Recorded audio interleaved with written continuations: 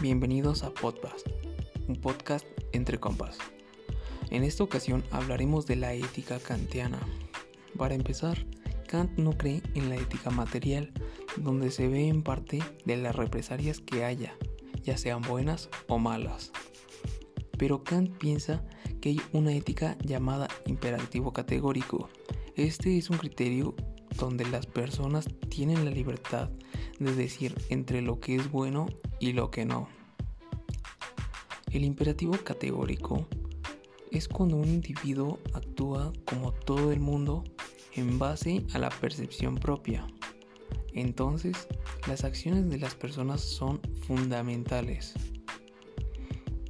Kant propone otra forma donde el ser humano no es un instrumento, sino que es un fin, ya que todos tenemos las mismas posibilidades, porque somos iguales y no afecta en nada a nuestra dignidad. Y una última forma donde se debe actuar en base a lo que cada persona debe hacer, aunque no en beneficio personal, y a esto lo llama el deber por el deber. Entonces Kant es de los primeros en darle un mayor peso a los derechos humanos en el mundo. Bueno, gracias, nos vemos hasta la próxima. Bye.